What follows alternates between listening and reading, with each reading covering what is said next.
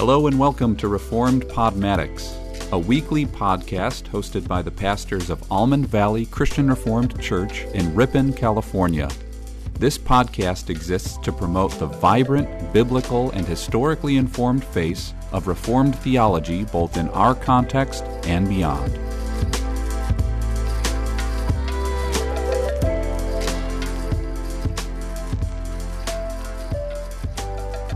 Hello, everybody, and welcome back to Reformed Podmatics. I am Pastor Zach. And I'm Pastor Mark. And we are excited to be joined this morning by a longtime listener, first-time caller. Although he's not calling, he is live here in the flesh. In the flesh with us in our, we could call this a studio. It's not really actually a studio at all. It's my office. But his name is Lucas Geiger. Hello, Lucas. Hello. Lucas is the, let me get this right, youth director. Yes, sir. At Escalon Christian Reformed Church, which is about 20 or so minutes from here in Ripon. And so we decided, we've just both met Lucas within the last few months. He's new to town. Him and his wife, Juliana, have moved back to Escalon. Yes, and are starting out with ministry to the students of Escalon, particularly middle school and high school, right? And college age. And college, yes. Okay. And so you guys came from, you were living last where? The Spokane, Washington area. Spokane, Cheney, Washington. And so they're back here in the Central Valley. Juliana is from Escalon. Yes. She grew up in Escalon Christian Reformed Church. Yeah. So she's home. She is home, yeah. And so, we're excited to have Lucas on with us today just because we're going to be talking about some youth ministry stuff again. And it occurs to me that we have had a conversation about a year or so ago, maybe a little over a year, with Lucas's predecessor, Pastor Patrick Anthony, who is now the lead pastor of Emmanuel Christian Reformed Church here in Ripon. And so today we're going to be differentiating from that episode a little bit by talking specifically about middle school ministry because it is a unique time in a child's life. And so, I think I can just start by saying middle school is unique because of the transitionary stage that children are at. It's a time where they're growing between the sort of innocence of childhood and they're moving into adolescence.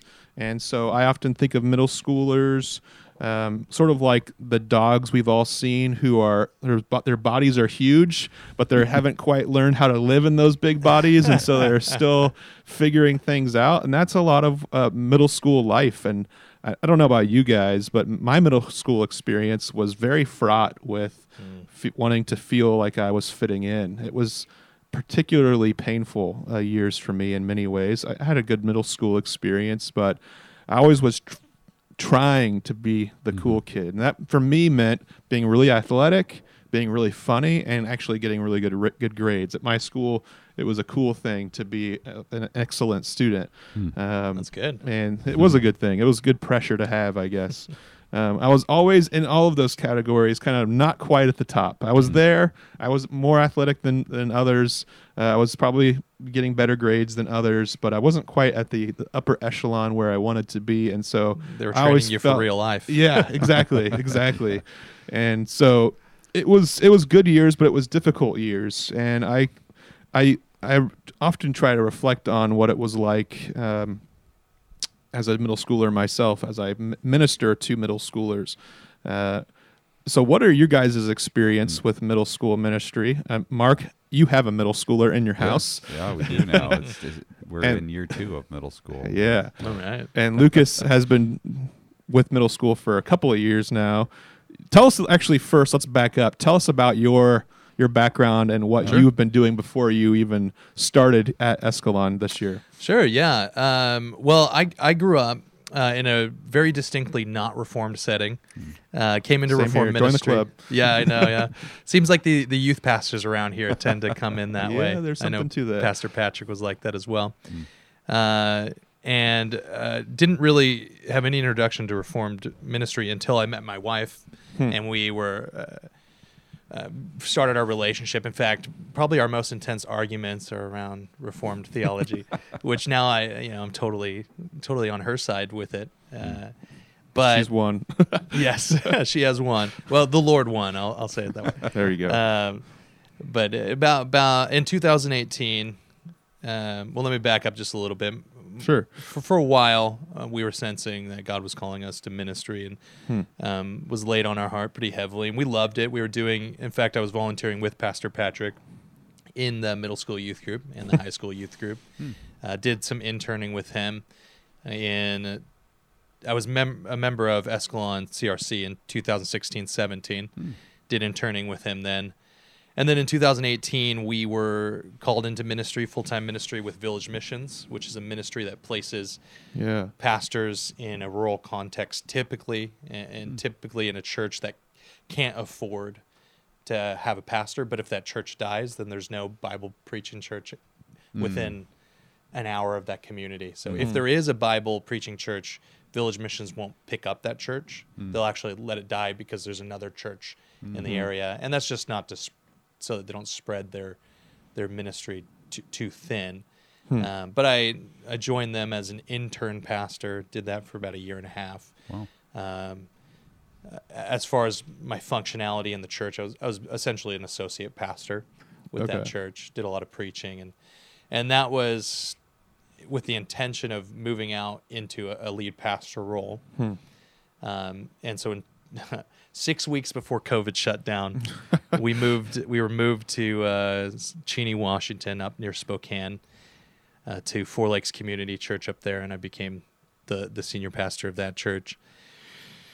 Was that then supposed to be just for a short season, or were you kind of planning to go and stay there?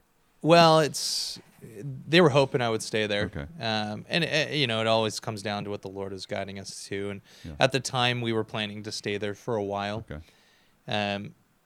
There's a lot that I could say about that whole. Yeah. I mean, that would take up a couple. I just didn't know if it was podcasts, interim or if it was like no, it was. call and, it was accepting the call there, and but Village Mission works a little differently. And again, I don't want to get into it too much, but. So we went up there. We were there for 2.5 years, and then in June 1st, we started here. That was a humbling, difficult, wonderful experience.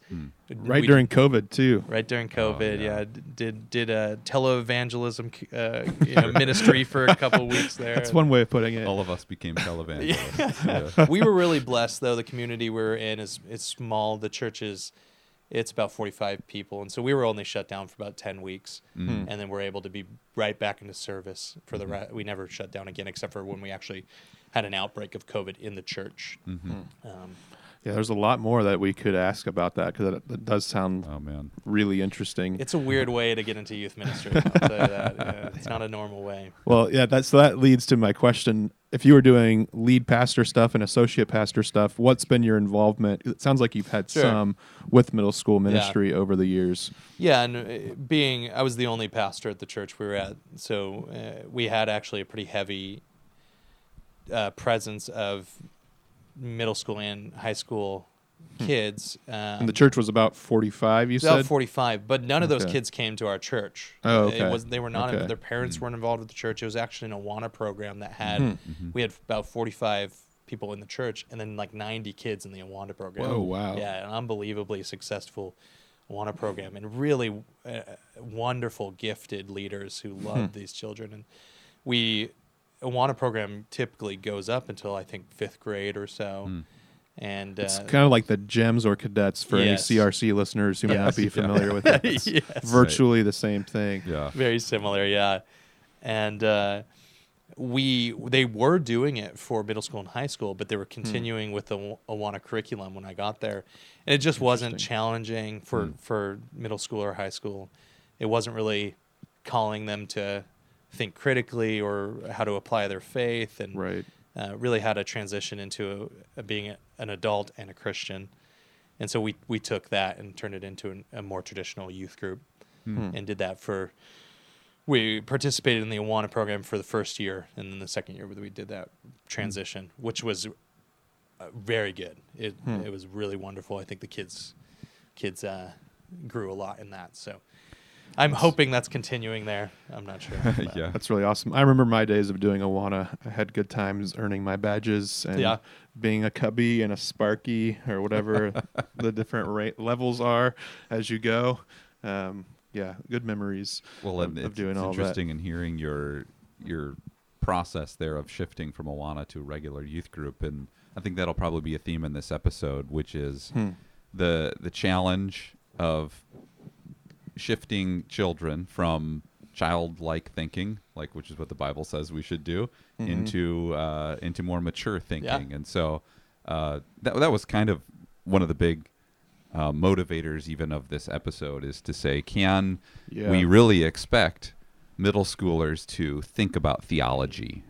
Maybe we won't always use that term as theology for particularly a sixth grader, but I guess that's where we want to go. And obviously the question assumes the answer is yes. And so hopefully we can, I'm curious to hear your guys' thoughts about how this actually looks on the ground level, because as a pastor who is not at youth group, particularly for middle schoolers, I'm always wondering, what does this look like to impart Reformed doctrine to 6th, 7th, and 8th graders? I don't know. Are there best practices, or are there, maybe even before we get to that, why would we even try?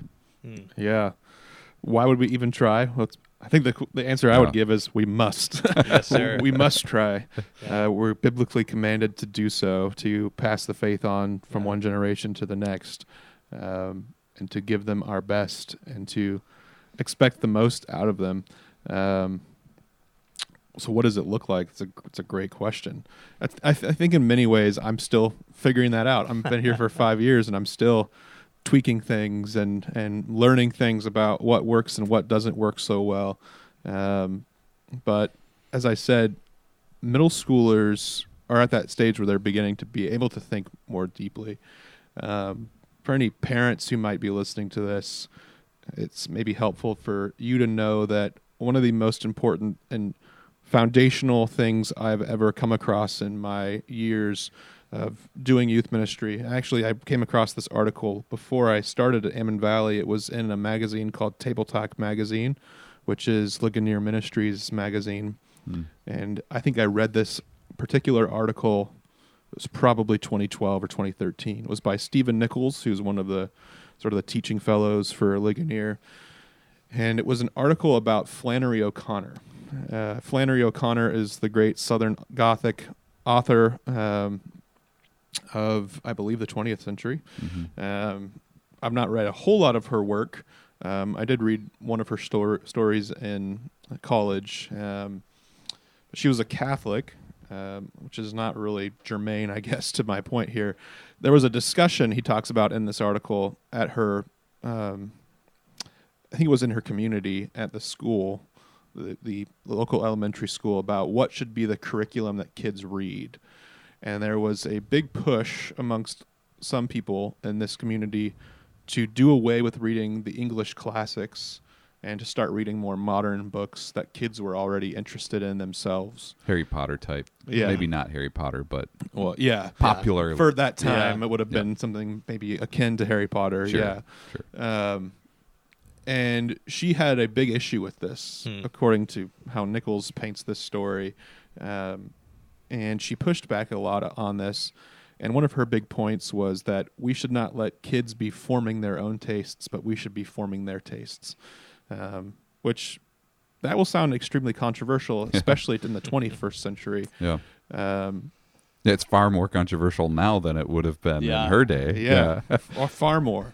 And so she made the case that we really need to be shooting intentionally above their heads. We need to be trying to put things way over their heads so that they begin to have to reach up and grasp it. She said that we shouldn't just stoop down to their level and give them things that they just naturally like as little kids. She was talking about elementary school. But we should aim high and expect great things and cause them to have to stretch their intellectual abilities.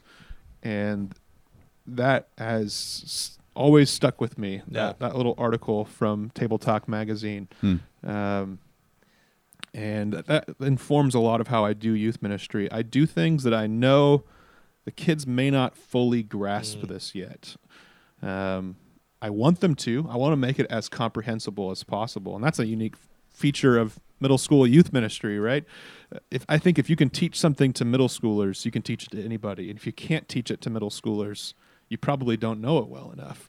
And so that's been a constant struggle for me, of trying to take large concepts and actually explain them in a way that makes sense to a middle schooler. Yeah. That's a really good practice for me, who I'm often just in my head thinking about interesting theological concepts. If I can't explain it to a middle schooler and explain why it's important, then I probably haven't thought through it enough. But that's just one of my thoughts to ministry. How would you answer that question? Sure. Yeah, my mind always goes back to Ephesians chapter 4, where Paul's talking about how we're to grow up in the faith and not be tossed about by every wind of doctrine. And I mean, I think that applies to any stage of life you're in. You're never done growing up in the faith, but you're also never too young to grow up in the faith. Yeah. And I think and he's specifically talking about how the church has been gifted with certain leaders to do that and assist in that. And so I think that's one of the mandates that we have as youth ministry leaders, and that's for pastors, but also for the church as well, for lay leaders, and we are called to grow these kids up in the faith. And I actually heard the same thing from Stephen Nichols. He does a podcast called 5 Minutes in church history, I think is what's called. Sure. Wonderful podcast. Very easy to listen to. It's only about 5 minutes each time. And we try not to talk about competitors on our podcast. But, no, sorry. Fair enough. Sorry to interrupt, but to your point. No, I think about that often. I think about it in terms of I'm always wanting to be calling the Christian man and the Christian woman out of these kids, because our goal is to grow them up in the faith, for them to not stay as a child and not stay as a young Christian or an immature Christian, or at least progressing in their sanctification and their knowledge of Christ. And so in those terms, I like to always think about what will grow them up. And it's not talking down to them. It's not, trying to necessarily meet their level, but call them onto a higher level, but doing that and I appreciate what you said. It's difficult for these middle schoolers. It's difficult because they're not necessarily grasping in a way that maybe even our brains grasp things, because their brains work differently. But then also their attention spans sometimes are so small. It's like we have a small window to really maybe help them grasp some of these things. So it is a challenge. I think it pushes us in ways that are really good for even seasoned pastors to be pushed and stuff like that. I often think about what I'm doing as, I'll use this analogy of laying down kindling. I'm trying to get the kindling in place, because eventually I want that kindling to catch on fire.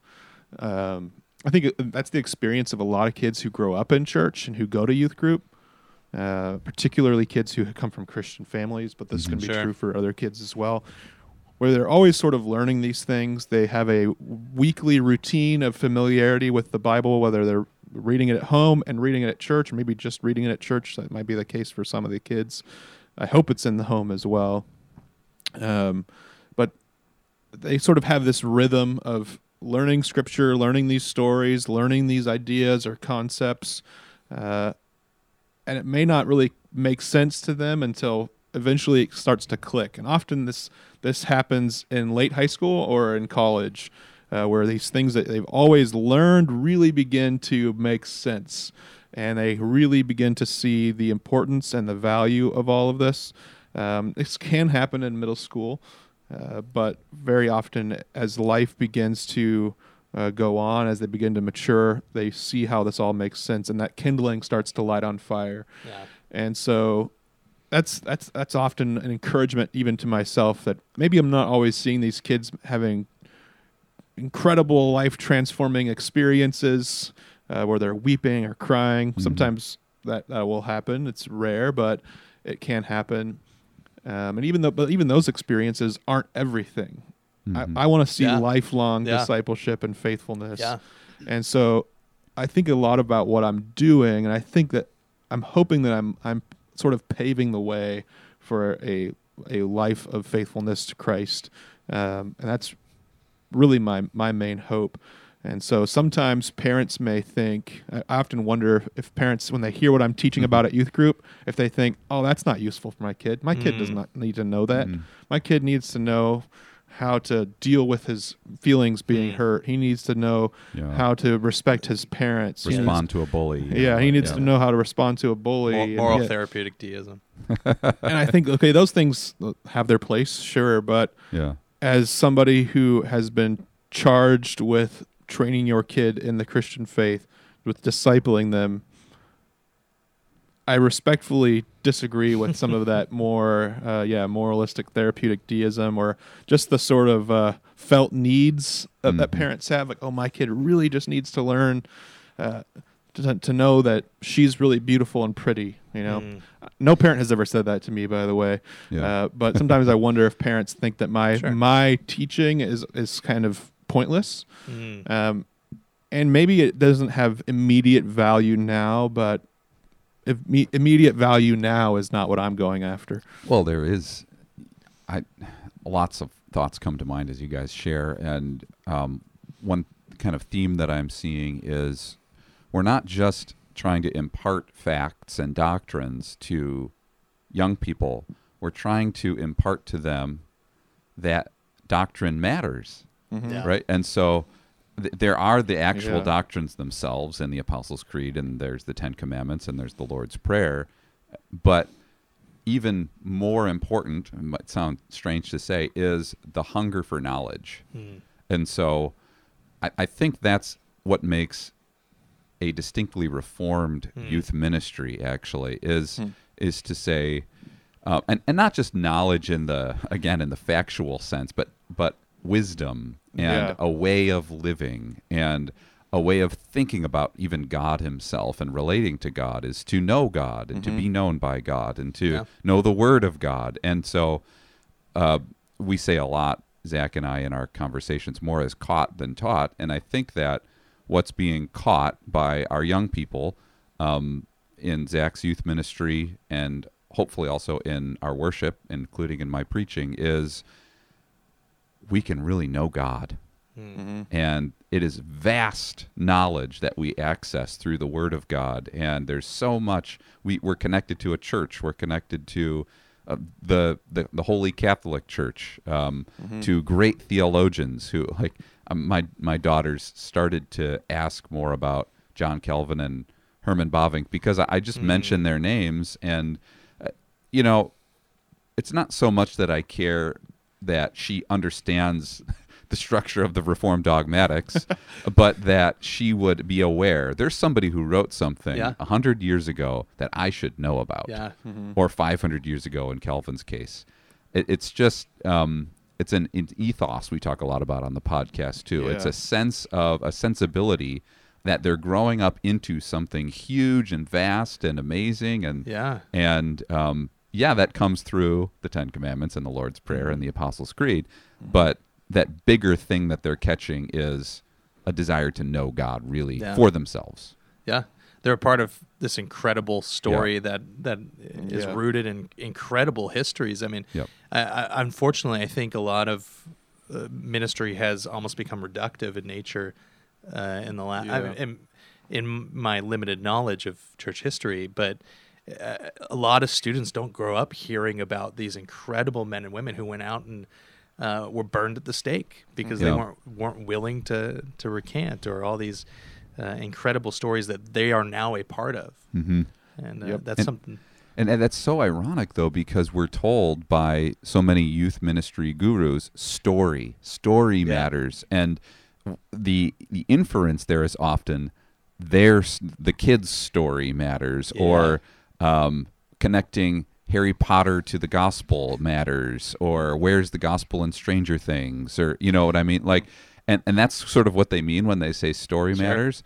But I hear, and I completely agree with what you're saying, Lucas, is Perpetua and Felicity's stories matter. And their martyrdom matters. They're so much more incredible than Harry Potter. And Monica and Augustine and Aquinas and like Francis of Assisi. It's like, to me, it's not the most important thing for them to just learn church history, but I think when they would hear Francis Bernardone, rejects the wealth of his father, takes on a vow of poverty, starts a movement in 13th century Europe, a reform movement, a revival. People are coming from all over the world to come and listen to this guy in this little town. It's like, oh, that's revival. That's cool. That's interesting. And, at the same time, they're learning piety and they're learning what it looks like to sacrificially take up your cross and follow Christ. And so to me, that gets to that story hunger that kids have. And I think that kids actually can attach to that pretty strongly. Absolutely. So that's why one of the lessons I did was church history with my kids. Another thing that parents may have been like, you're teaching at youth group church history? No parents ever gave me that question, I should say. But I kind of wondered in the back of my mind, most parents probably don't expect their youth group to be talking about figures from church history. We did a biography series where I did figures from throughout church history, and each week I would talk about one pre-Reformation person and one Reformation or post-Reformation person, usually that were sort of thematically connected. So I did one on reformers of the church, Athanasius and Martin Luther. I did one on, I think it was on justice and mercy, and so I talked about Basil of Caesarea, who was an anti-slavery proponent in the 4th century, and William Wilberforce. Sure. So things like that. And so teaching these kids these great stories, that's absolutely important, I think. Now, the difficulty that I find in that is also balancing it with, and we talked about this a little bit earlier, Zach, is most of these kids' stories are going to be ordinary Christian lives, and that's incredible and wonderful. Like, your parents' stories matter. And you're the janitor who's been volunteering at your church for 20 years and never was married. That guy matters, and his story is a part of this wonderful Christian heritage that we have. Yeah, and I hear your point is we don't want to glorify the spectacular too much among particularly kids who aren't feeling very spectacular in 7th and 8th grade. It's that balance of where do you fit in God's really grand, really big story, but not in a seeker kind of way of like, we're just going to tailor the whole story to you. It's almost the opposite. We're going to call you out of sort of a normal life in some sense and into more of a kingdom life, which has sort of an invisible glory so often. And so I think it's laudable, right? This effort towards calling kids into something. And even as we talk about this, I just think of how countercultural this is in the evangelical cultural sense, that the typical understanding of youth group is stuff your face with marshmallows and do crazy things with maybe Jesus loves me kind of message, right? But what I hear you guys saying is we can expect kids to reach a little higher. Which is really cool. And I guess I would want to ask, how does this connect in your guys' minds to the family and the school? I mean, we minister in contexts where there is overwhelming support for Christian school. What do you guys see? I don't know. Do you connect with parents regarding regular discipleship that's happening, or what does that look like as well? The three-legged stool, as we often called about the church, home, and school. Yeah, I can start. I could say I think this is an area where I can do more work. I've tried over the years to get in contact with parents, and I've had a lot of difficulty with it. And so, being in constant contact with parents about what they're doing in the home, I don't really know very well. And so, the ideal, the hope is that these three things are working in tandem, right? That much is true, and I sort of assume a lot about these kids' home lives because, the vast majority of the students that we have here at Ammon Valley in our youth groups are Ripon Christian kids. Not all of them go to our church, but if they go to Ripon Christian, that means that they, on paper, have a church that they go to. Whether or not they faithfully attend is a different question sometimes. But they are growing up in professing Christian homes, and they're going to Christian school.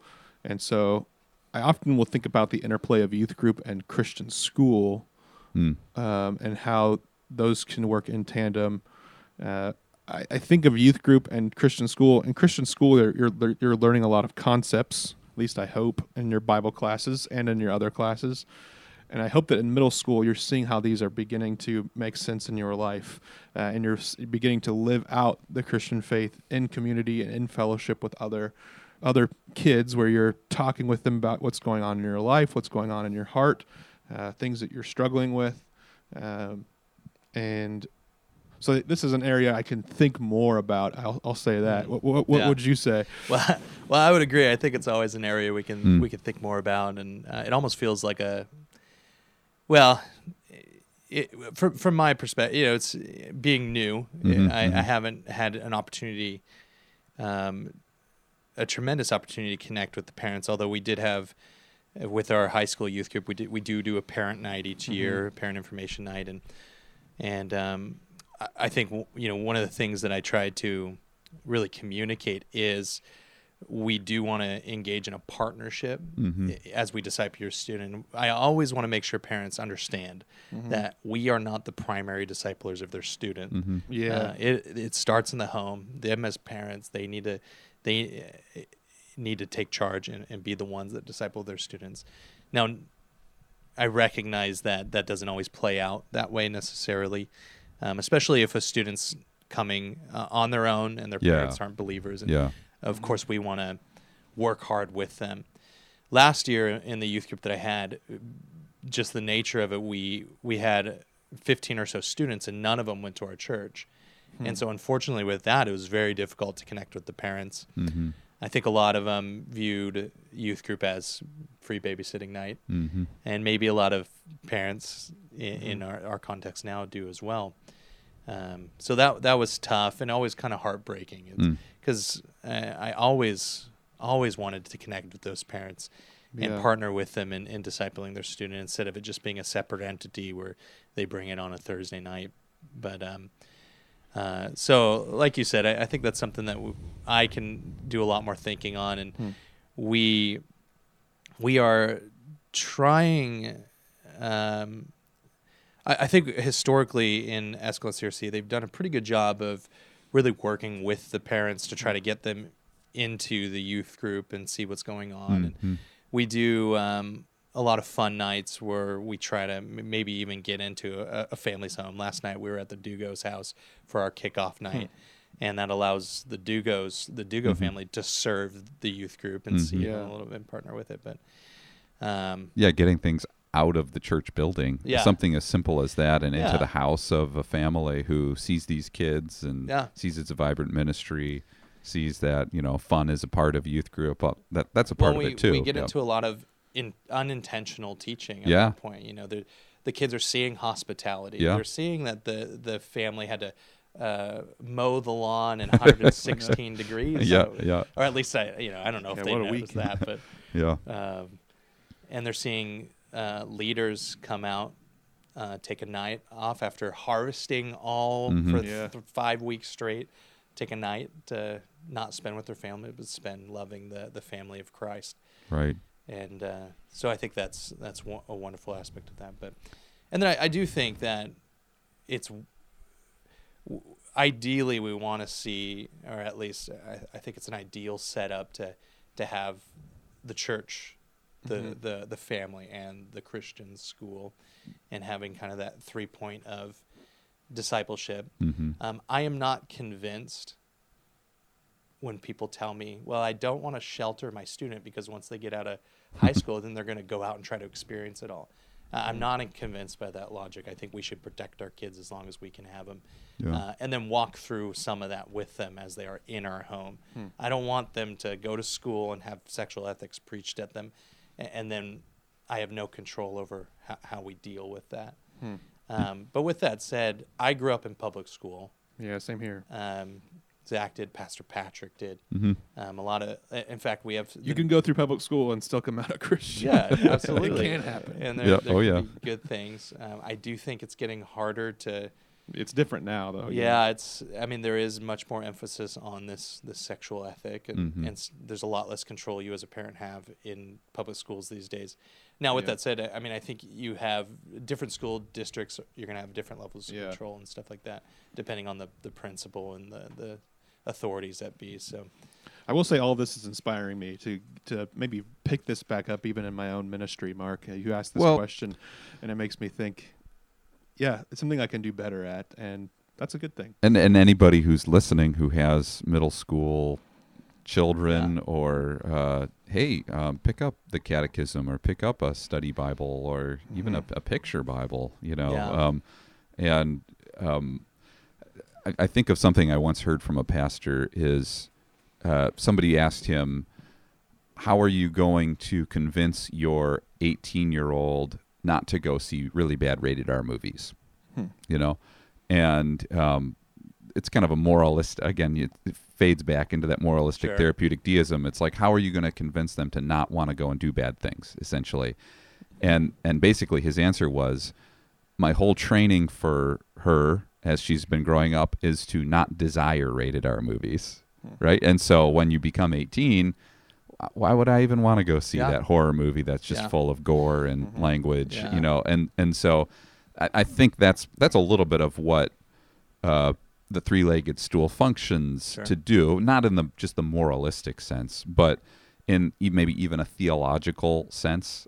Again, I revert back to the earlier statement about a desire to know God, a desire to be pure, a desire to follow the way of Christ. You know, that's not just like a question that an 18-year-old is going to be answered in front of church, but hopefully it's a lifestyle they're seeing at home. It's modeled for them it could be at a public school through a Christian fellowship group that some students have, before school Bible study, right? And then of course it would be happening at school or at church as well. And so again, the thought isn't how are we going to fix a moral issue, but how are we going to train up a child in the way it should go so that the moral issue actually isn't even that much of a question when they turn 18? How are we going to shape their desires and their loves and their tastes? Jamie Smith's. I think with moralism, what you're really saying is to be good, you have to do without. And I think what we're trying to teach is actually there's something better. There's virtue. It's not doing without, it's something better. Yeah. We're offering you something even more. Yeah. Something greater. You're actually settling for something less. Yeah, that's the old C.S. Lewis adage about, what does he say, about settling for mud pies in the slums when you could have sandcastles at the sea. That's a lot of, I think, youth ministry summed up. What I'm trying to say is there's something better and far more satisfying in this world. That's God.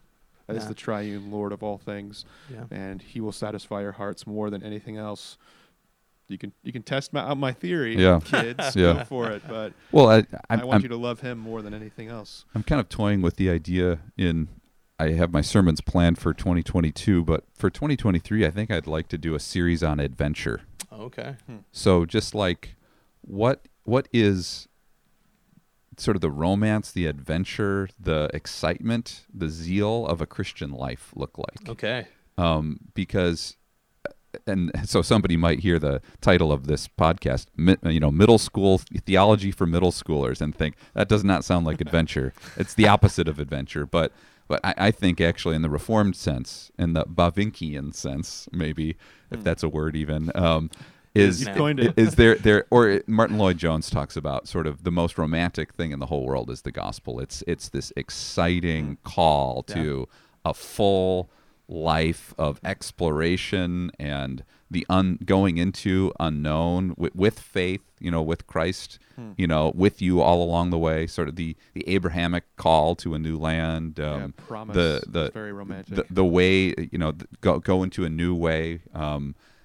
Be a new creation, right? It's all, there's an adventure to that. And so when we talk about Augustine or William Wilberforce, there's a lot of adventure in William Wilberforce's life. And to me, that speaks to the middle schooler probably in a pretty special way. Yeah. Is not just a call to know facts, but a call to live with God, and that's Romans 11. Wow, how unsearchable His judgments, His paths beyond tracing out. That's exciting to me, and hopefully the kids catch up on that too. Yeah.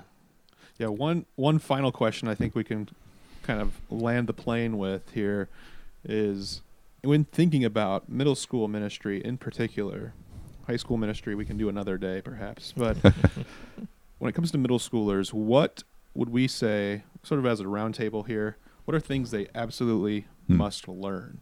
And they must leave middle school youth group ministry having learned and become familiar with. So for me, I've been doing this now for 5 years. I've come up with my sort of theory here, and Mark's already hinted at it throughout the episode, but it's the same sort of formula that our own Heidelberg Catechism follows, and it's the Apostles' Creed, the Ten Commandments, and the Lord's Prayer. And so if my middle school parents are listening to this, they will know, hopefully, I've put it in emails, that we're going through the Apostles' Creed this semester.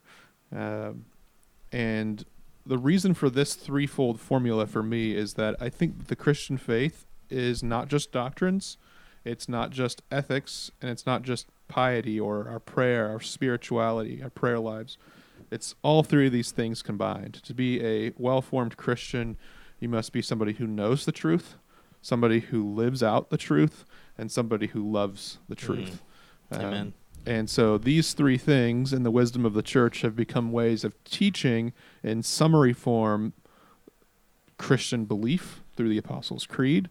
This is what all Christians everywhere have believed throughout basically all time. The Apostles' Creed has its roots all the way back to the 2nd century, although it doesn't come into its full form really until the 4th or 5th century. But the Ten Commandments, Christians have always been teaching the Ten Commandments to one another. And then the Lord's Prayer, how to pray, how to love and know and commune with God through prayer. And so I think middle schoolers are particularly at a time in their life when they can begin to think about things on this level. A lot of Christian kids in church and in school or in the home, when they're young, the way that their brain works, they can really understand a Christian story, a Bible story. Or a story of a Christian person, like a saint or what have you. But these three things, the Creed, the Commandments, and the Lord's Prayer, are a little bit more intellectual, but they're still quite simple, all of them. And they're actually very memorizable. I think most of us have the Apostles' Creed and the Ten Commandments and the Lord's Prayer memorized, or at least we're very familiar with it. Yeah. And that is an ideal thing. And so the Creed teaches basic Christian belief. Ten Commandments teach Christian ethics, how we ought to live in this world. And the Lord's Prayer teaches us piety. What might be some other things, if you can think of anything, that you would say a middle schooler should graduate 8th grade, really at least having some basic knowledge of this? Is there anything else we would add? I think there should be. There's more. Don't get a tattoo. No. Back to the moralism. Anyways, Lucas, you would offer a much better answer. That's funny because I have a tattoo. No, it's funny. I was reading your show notes. I was thinking, I don't know if I have anything to add to this. This is great. I'm going to copy what Zach's doing. Yeah, I mean, I think that system works really well. And of course, we have middle schoolers for 3 years, and then we have high schoolers for 4 years, 7 in total. So I think it is important to ask the question, what do they need to know in those times? Yeah. And middle school is very distinct, and then high school is very distinct. And you get some overlap with 8th graders depending on how mature they are and what they can handle. So, but I think that system works very well. I would want to see, before they get to high school, I would want to make sure that they have a pretty general, well understanding of kind of the broad scope of the biblical narrative. Just because we're interacting with a lot of concepts that really need them to have some foundational understanding. Probably New Testament, Old Testament 101 type of understanding. Nothing too deep. I'm not going to expect them to know what's in Ecclesiastes chapter 7 or anything like that. But I would want to see them have that. In fact, that's what our series is on, starting on September 19th, is kind of an Old Testament 101. What are the big highlights of the Old Testament? And then how does Christ work his way through that? And then what do you have to do with that? Like, what is this? And part of that, my goal in that is I do want to see them. Ideally, when they get into freshman, I would love to see them very excited about this story that they're a part of. I want them to love Scripture. And now, being new, again, the context that I came from is very different, where we had very unchurched kids who really didn't go to, some of them went to Christian school, most of them didn't grow up. A lot of them had unbelieving parents, and so their Bible knowledge was very slim. And in fact, last year we really went back to the basics. What does it even mean to be saved? Because some of them were very influenced by Roman Catholic belief and performance-based salvation. And so coming into this year, it'll be interesting being new, and I think getting through the first 1 or 2 years to actually get a feel for what these kids, where their level is at, just in a general sense, biblically and stuff like that. Most of my kids are from a Christian school. I'm trying to think of my middle school. I might have purely Christian school kids. My high school, we have a decent amount of public school kids, but so Lucas is, for anybody who's listening, Lucas, as we said at the beginning, is about 20 minutes from here. So those your kids who are Christian school kids, that's all RC. Ripon Christian. Yeah. There are different Christian schools in the Modesto area, but Well, and maybe for those who aren't around here, Ripon Christian is as a school. I think 2/3 of the student body are attending Reformed churches. Yeah, and so about right. I want to say 1/3 is First Church and Escalon, actually, if I saw the numbers. And so there are other Reformed churches in the area, but 2/3 of the student body are attending, which is about 75 kids per grade are attending local churches. So that we are a very atypical context. I know that even many of the other Christian schools in California, throughout the United States, even those that are very strongly supported by local Reformed churches, don't even come close to that percentage of having 2/3 of the student body in Reformed churches. I want to say it's typically closer to about 30 or 40%. So, and I think that poses really unique positives, but also some challenges. Oh, for sure. Which would probably take up a whole nother episode. Yeah, sure. We've done one on Christian school, But to answer your question, I would want students to know a lot about Jesus Christ, and so to consider the glory of the incarnation, his amazing life and teaching, and the centrality of his humiliation at the cross and his exaltation through the resurrection, right? And so to get the story of Jesus, like sort of Lucas, you hinted at that with hearing Old Testament stories and figuring out how they connect to Christ, right? The road to Emmaus kind of connection there, how the whole Scriptures pointed to him. I would say that would be something that even as I have a 7th grade daughter, and we're thinking about forming her faith, it's got to be centered on Christ and the person of Christ, and that she would have a relationship with him directly through the Spirit. That would be, it's kind of the first thing, of course, that you'd want to impart. So absolutely, I'm assuming, of course, that's right there. Well, and it connects fits in with the creed in my mind, and with the Lord's Prayer. Sure. Well, most of the creed. Maybe it's good. We're kind of workshopping here. I kind of like this. I know. It's good. I'm going to learn at the beginning, some things. I'm probably going to learn more than anybody else. Mark is our resident parent, so we get to ask him questions. Well, and most of the creed is about the work of Christ, and so you have in the Catechism the largest portion of the Q&A is about Christ, the incarnation, his work, his death, his resurrection and ascension, and coming judgment. And so I like thinking about, again, the structure of the catechism. You mentioned how it gives us the Apostles' Creed, the Lord's Prayer, and the Ten Commandments, but even more broadly than that, it's sin, salvation, service. Yep, right? And so we could think of that also as a middle school structure that kids, you are sinners. Let's talk about that pretty openly. Middle schoolers can start to do that. Yeah. Oh boy, I lied, or I cheated, or I stole. And then salvation, of course, in Christ. And how now shall we live? That would be the question I would hope a 6th, 7th, or 8th grader is starting to ask. I mentioned in my youth group last year that we are predisposed to hate God and hate our neighbors. Yeah, there it is. And Q&A too. They were unprepared to hear that. That's all they went home and told, hey, Mom, guess what? We hate God and we hate our neighbors. Yeah. I was like, well, you didn't hear about the grace that I preached shortly after that, but okay. Right, yeah, Lord's Day too. No, I think that's important, though. I like the idea of doing what you said, doing the 5 solas with the young kids. I've done it with high schoolers before. Okay. I don't think I've ever done a 5 solas series, but that's a really good way of getting at salvation. And that includes, within the 5 solas, you have, I think, you can make an argument for sin, salvation, and how did you put it? Service. Yeah. I've heard guilt, grace, gratitude as the threefold breakdown of the catechism. There's different ways of explaining that.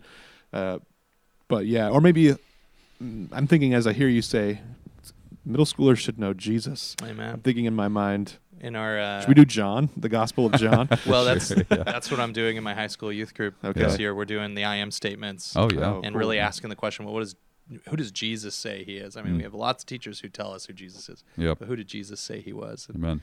And I thought maybe I should just do the same thing for the middle schoolers. But yeah. So I've done it before. Yeah. Yeah. Good. All right. Well, there have been years where I've now, done the same messages, just little tweaks for high school and middle school. Well, I mean, if it works, it works. It's like we don't need to reinvent the wheel. So sure.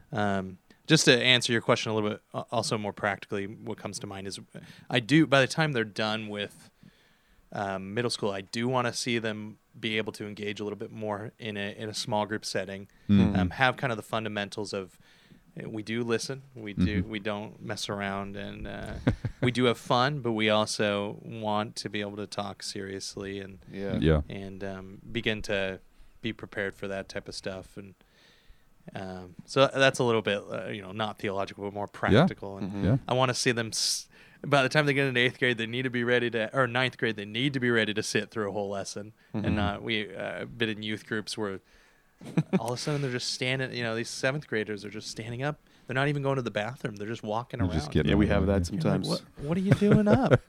There's a lot of, so-and-so, please sit down. I'm talking. Please sit. Hey, there's theological teaching happening even in that, right? Of saying, it's revelation is occurring. It's time to listen and submit to that. But no, maybe my final thought, I guess, is that if anybody's listening, there are resources. We've referred a lot to the catechism. If you're a parent, man, that catechism is very basic, very helpful for training children up in the knowledge of the Lord. And so thank you, Lucas, for joining us. Thanks for your great contributions. And hopefully this has been a blessing to listeners, not just if you have middle school children or know of middle school kids in your church, but this is a question for all Christians. We need to be growing in our knowledge of the Lord. And so hopefully that is your reason for listening to Reformed Podmatics, and that we could benefit you on your journey. So thank you for listening, and we will catch you next week. Grace and peace, you guys.